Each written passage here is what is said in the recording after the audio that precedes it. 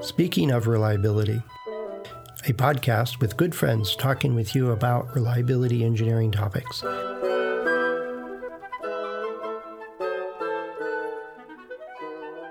Welcome to Speaking of Reliability. This is Fred Schenkelberg.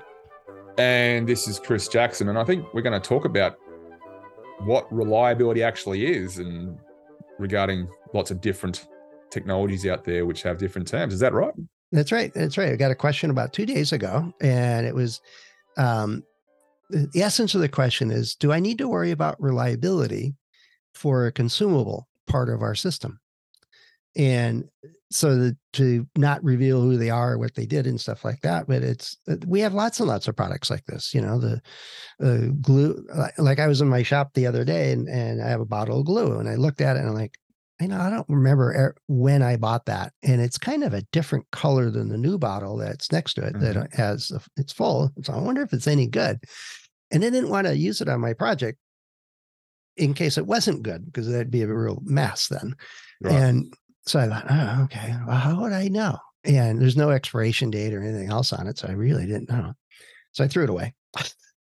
It's like, I'm not going to chance it. But this question that came in, and it was, let's use batteries, like a little AAA or AA batteries that are ubiquitous around in all kinds of devices and stuff. And some of them are actually lithium-ion rechargeable batteries. Some are the old style, Duracell or Everready. Energizer, whatever. There's lots of brands out there. If you were making a product that is consumable, it has you use it, you spend the battery. Say it's not a rechargeable battery, but even rechargeables only have so many recharges in them before they are not all that terribly useful. Then, and they're not repairable or anything like that. But they're consumed and they're done. That's their function, is they provide a bit of energy for some duration and that's it. They're done. Well, what's the reliability of that? And she was asking mostly because it's like, we're doing this block diagram and we got the system reliability and all that stuff, but what do I do with the consumable stuff? Because once that battery is expended, for example, then I put a new battery in, and then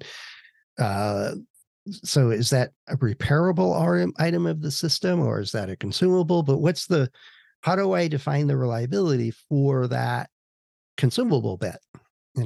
So we talked about a handful of different things, and I thought I'd like to get your input on that.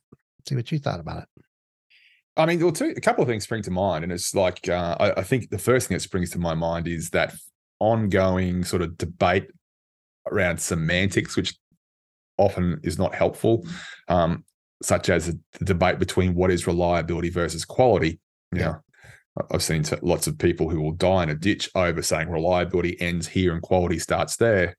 Yeah. Whereas I think the original intent of those different terms was to essentially root cause analysis to work out if this is a design problem versus a manufacturing problem. And loosely, we say a manufacturing problem is a quality problem where things are defectively manufactured. They're outside tolerances. And anything else where we're talking about long-term wear out, that typically is associated with the design itself. How much margin was there? Do we understand the failure mechanism well enough, et cetera, et cetera, et cetera? Well, that goes way back to when those were silos, right? And quality was part of manufacturing. And that's hopefully not in existence anymore, but I suspect it is in places. Oh, it is. Absolutely it is, because, people like building their fiefdoms so that they can, increase their own importance, and more importantly, not be accountable for, other issues. How many times have we seen tests where people say, well, that was infant mortality, so we excluded that? We don't do that. Yeah. Or there was customer abuse, so we don't count that either. So, right. Like, how do you know? So anyway. So I think those terms can be really, really useful when you're trying to, when organizations genuinely want to reduce the number of times things fail. So if you suspect it's a manufacturing defect, okay, that's a quality problem. Of quality people, let's have a look at this. If you suspect it's wear out, then maybe it's a design problem. But where you have those camps, that it's not helpful. And I've seen the same thing, I'd argue, for reliability, quality, aging, shelf life, so on and so forth. Yep. And I just think too many people, without thinking too hard about it, just try to lump things into these different buckets or categories, mainly to be able to get out of being responsible for it themselves. That's a cynical take on how things are. Well, that more kudos to this.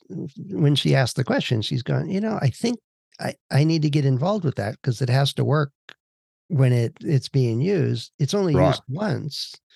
It's not like the whole car.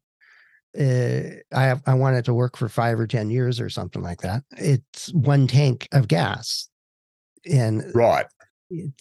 it's a different part. It's a consumable part of that machine in order to function, or one charge of the battery, for example.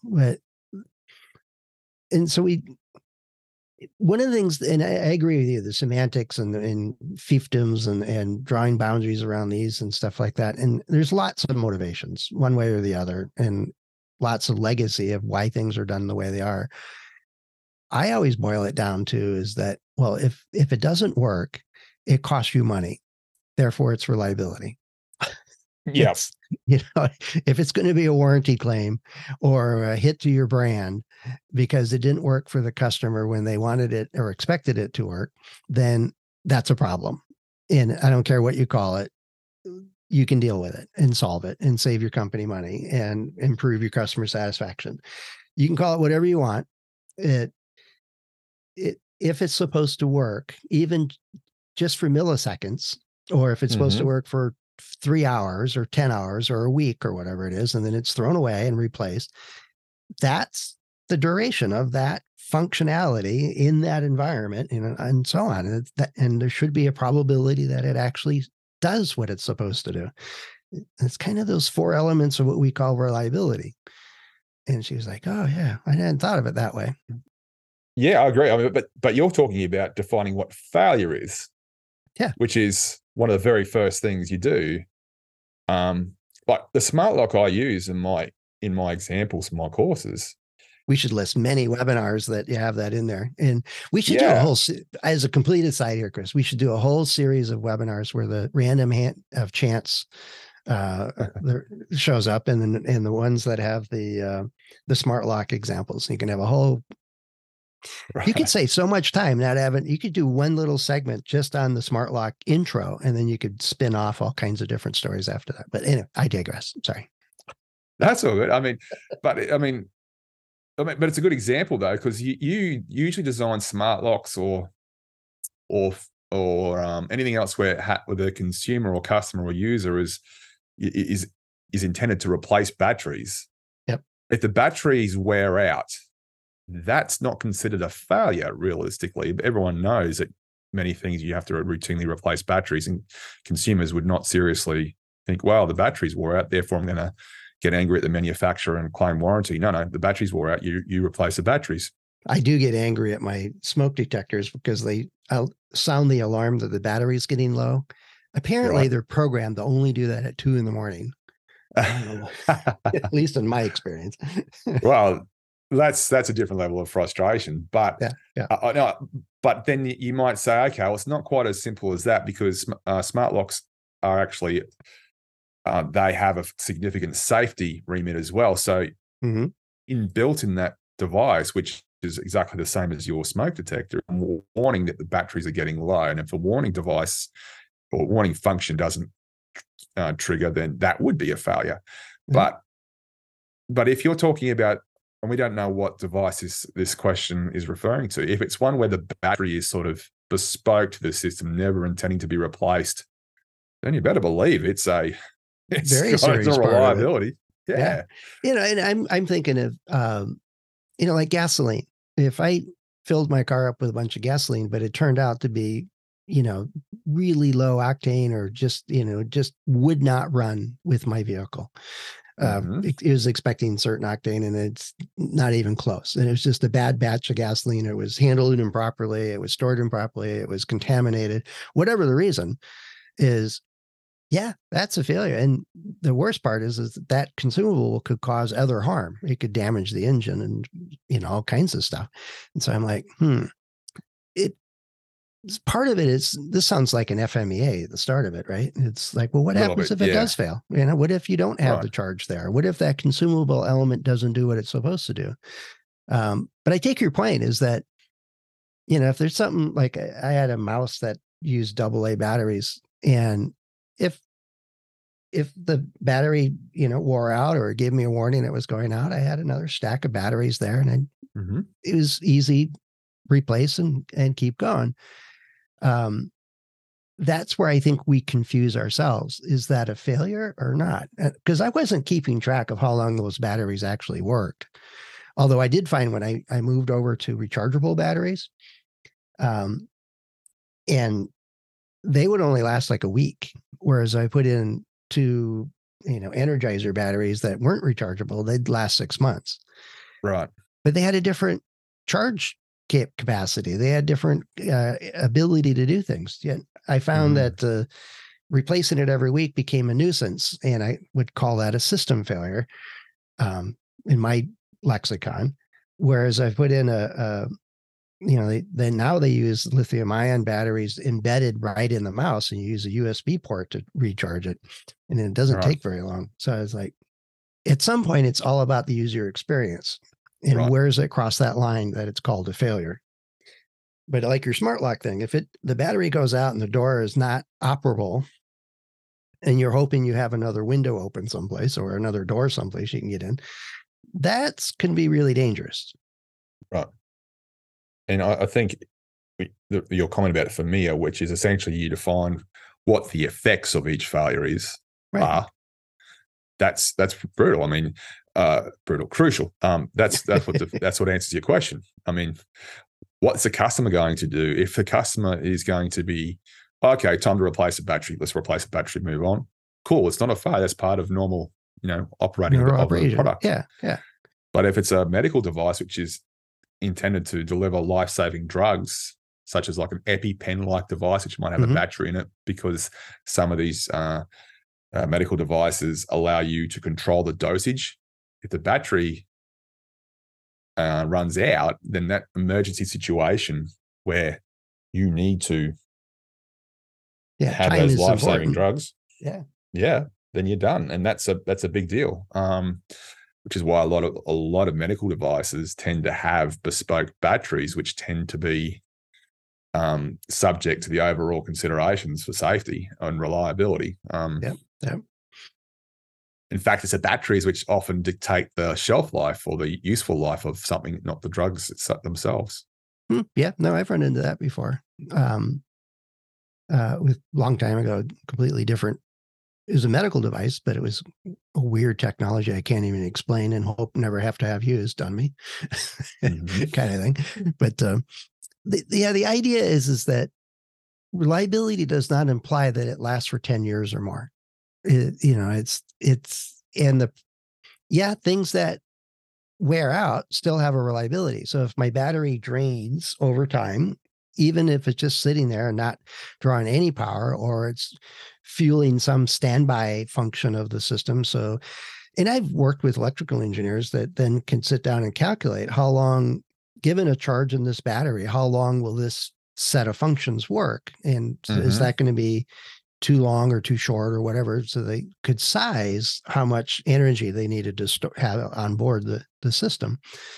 And the batteries have a lot of variability in it, which made that kind of calculation trickier, but they would do their best at engineering out what size battery, what amount of storage they would need. Yet they knew that it would drain over time. And at some point, it would not have enough voltage capacity to actually function, cause the circuit to function. And they would say, well, at that point, you got to replace the battery. And then they'd set alarms or do other things to deal with it. But we do that with mechanical devices. I think brake pads on the cars, they wear. That's their function. They use abrasion to help you stop your car. And at some point, you got to replace it. So but if the brake pads fracture or seize, those are different kinds of failures and they have different consequences. But if it wears out and you've been driving for 5 years and normal wear and tear, and you got to replace it, it's still a failure of that brake because it needs to be replaced. right? That part needs to be replaced. The battery needs to be replaced. Technically, it has expired. It's run its lifetime and it's done. That's what we call failures in our business, right? Well, it might not have a serious consequence, but it's a failure. we'll go back to your car though. You are talking about the scenario where you put, let's say, contaminated fuel in your car. Yeah. And you said that's a failure. Cool. In terms of who that's attributable to, that's a different question. But okay, it's a failure. Yeah, you don't know. But what happens if you, in the same car, as opposed to you putting in contaminated fuel, you put in no fuel and you run out of fuel? That's not a failure. Well, it is a failure. I don't get to go to the store and back. It's you have to attribute it to me, right? Because I didn't put fuel in it. But that's the point. So that's not, when it comes to designing medical devices or anything, to be fair, a failure has to be what a failure, which is a sort of, not blamable, that's the wrong term, but you define specified conditions. You do. You absolutely do. You do. I know. What's the function? Well, my vehicles enables me to go to the store and back. Well, one of the many failure modes is that it runs out of fuel, right? There's many assignable causes for that, and all kinds of causes. A leak in the tank to we don't live anywhere near a gas station. No, or the low fuel light doesn't go on, or I ignore it. All of those are causes of a failure, but the failure of the function still exists. So if my battery doesn't have enough charge to let your smart lock open, well, I don't really care what the cause is. It's not working. But I would argue that if the fuel tank is empty because of a leak, that's a failure. If the fuel tank is empty because you don't put fuel in it, I would argue that's not a failure. In the same way, if your vehicle crashes because you didn't turn the steering wheel the right way, that's still not a failure in the way that is going to be helpful to define helpful from the perspective of the manufacturer or the designer. There comes a point, a demarcation, where failures cannot be defined to include things that are truly outside your control or truly outside those specified conditions. And I'd also argue that a big machine, let's say it fails because no one services it, that's not a failure. That is not, I'd argue that is not a failure because those specified conditions. Well, from the point of view of the design team, it's outside their control. And I agree with that. Right. Yet from the customer's point of view, it's a failure of their system to enable that device to work. The cause is on their own side, not the design side. This is, at some point, this is going to devolve into two lawyers talking about it forever. So if anybody's listening, you happen to know a lawyer that wants to weigh in on what's a failure, that might be an interesting discussion. I argue that it's when it doesn't, if it's supposed to have, the door lock has a battery and that enables it to unlock when you enable it or engage it. If it doesn't unlock because the battery is out of juice, I call that a failure. Even if the person ignored all the low battery warnings, it still didn't do what it was primarily supposed to do: lock and unlock your door. I'd have to disagree with that. And the reason I say that is because let's just look, I think it's a difference between an asset manager versus a supplier. So let's just say you have a factory that's baking bread. That's a good one. That's another one of your scenarios you like to use. Right. And this is, say, the oven, and you're supposed to clean it and maintain it. If you don't clean it and maintain it, it imparts this nice burnt smell to all your bread. Yeah. Right. Let's just say the machine breaks if you don't maintain it. Yeah. From the supplier's perspective, in their definition of failure, because they define the specified conditions, they really do, and it's up to the customer who engages in the contract to purchase it. Part of the deal is this is what you need to do. Then from the manufacturer or supplier's perspective of that oven, that's not a failure. But I would 100% agree with you that the bakery, the asset manager, whoever's in charge of the facility that's required to bake the bread, that is absolutely a failure. And it's all because they control the root causes that create those failures. Essentially, those specified conditions that wonderful fourth part of the definition of reliability, tell us when root causes are outside this left and right boundary, that doesn't get classed as a failure anymore, which I agree with. Yeah, this may evolve into a whole nother podcast because I look at it a much more broadly than that. Let's save it for another discussion on that's cool. The broad definition of failure. But it was an interesting question. It had a nice exchange of email and stuff. So it's one of those examples of, here's a question that, yeah, we can dig our teeth into this. It's like, well, yeah, consumables, if they have a function, and if they don't do that, that's, they're not meeting their function. If they don't do it for long enough, that's the duration piece. And if it doesn't do that, it's not it. If it's supposed to be 1.5 volts or better, and it comes off the shelf at 1.2 volts, well, it's, and if you can't use it, remember the iPhone a few years ago, they didn't work when it was cold outside. And It's like, I don't care if you specify, a range of temperatures on the side of the box. If somebody gets off, comes out of the subway tunnel and it's minus 10 degrees outside and their phone doesn't work, you can't define the weather. You need to understand where your customers are. And that might be a whole nother podcast. But anyway, right.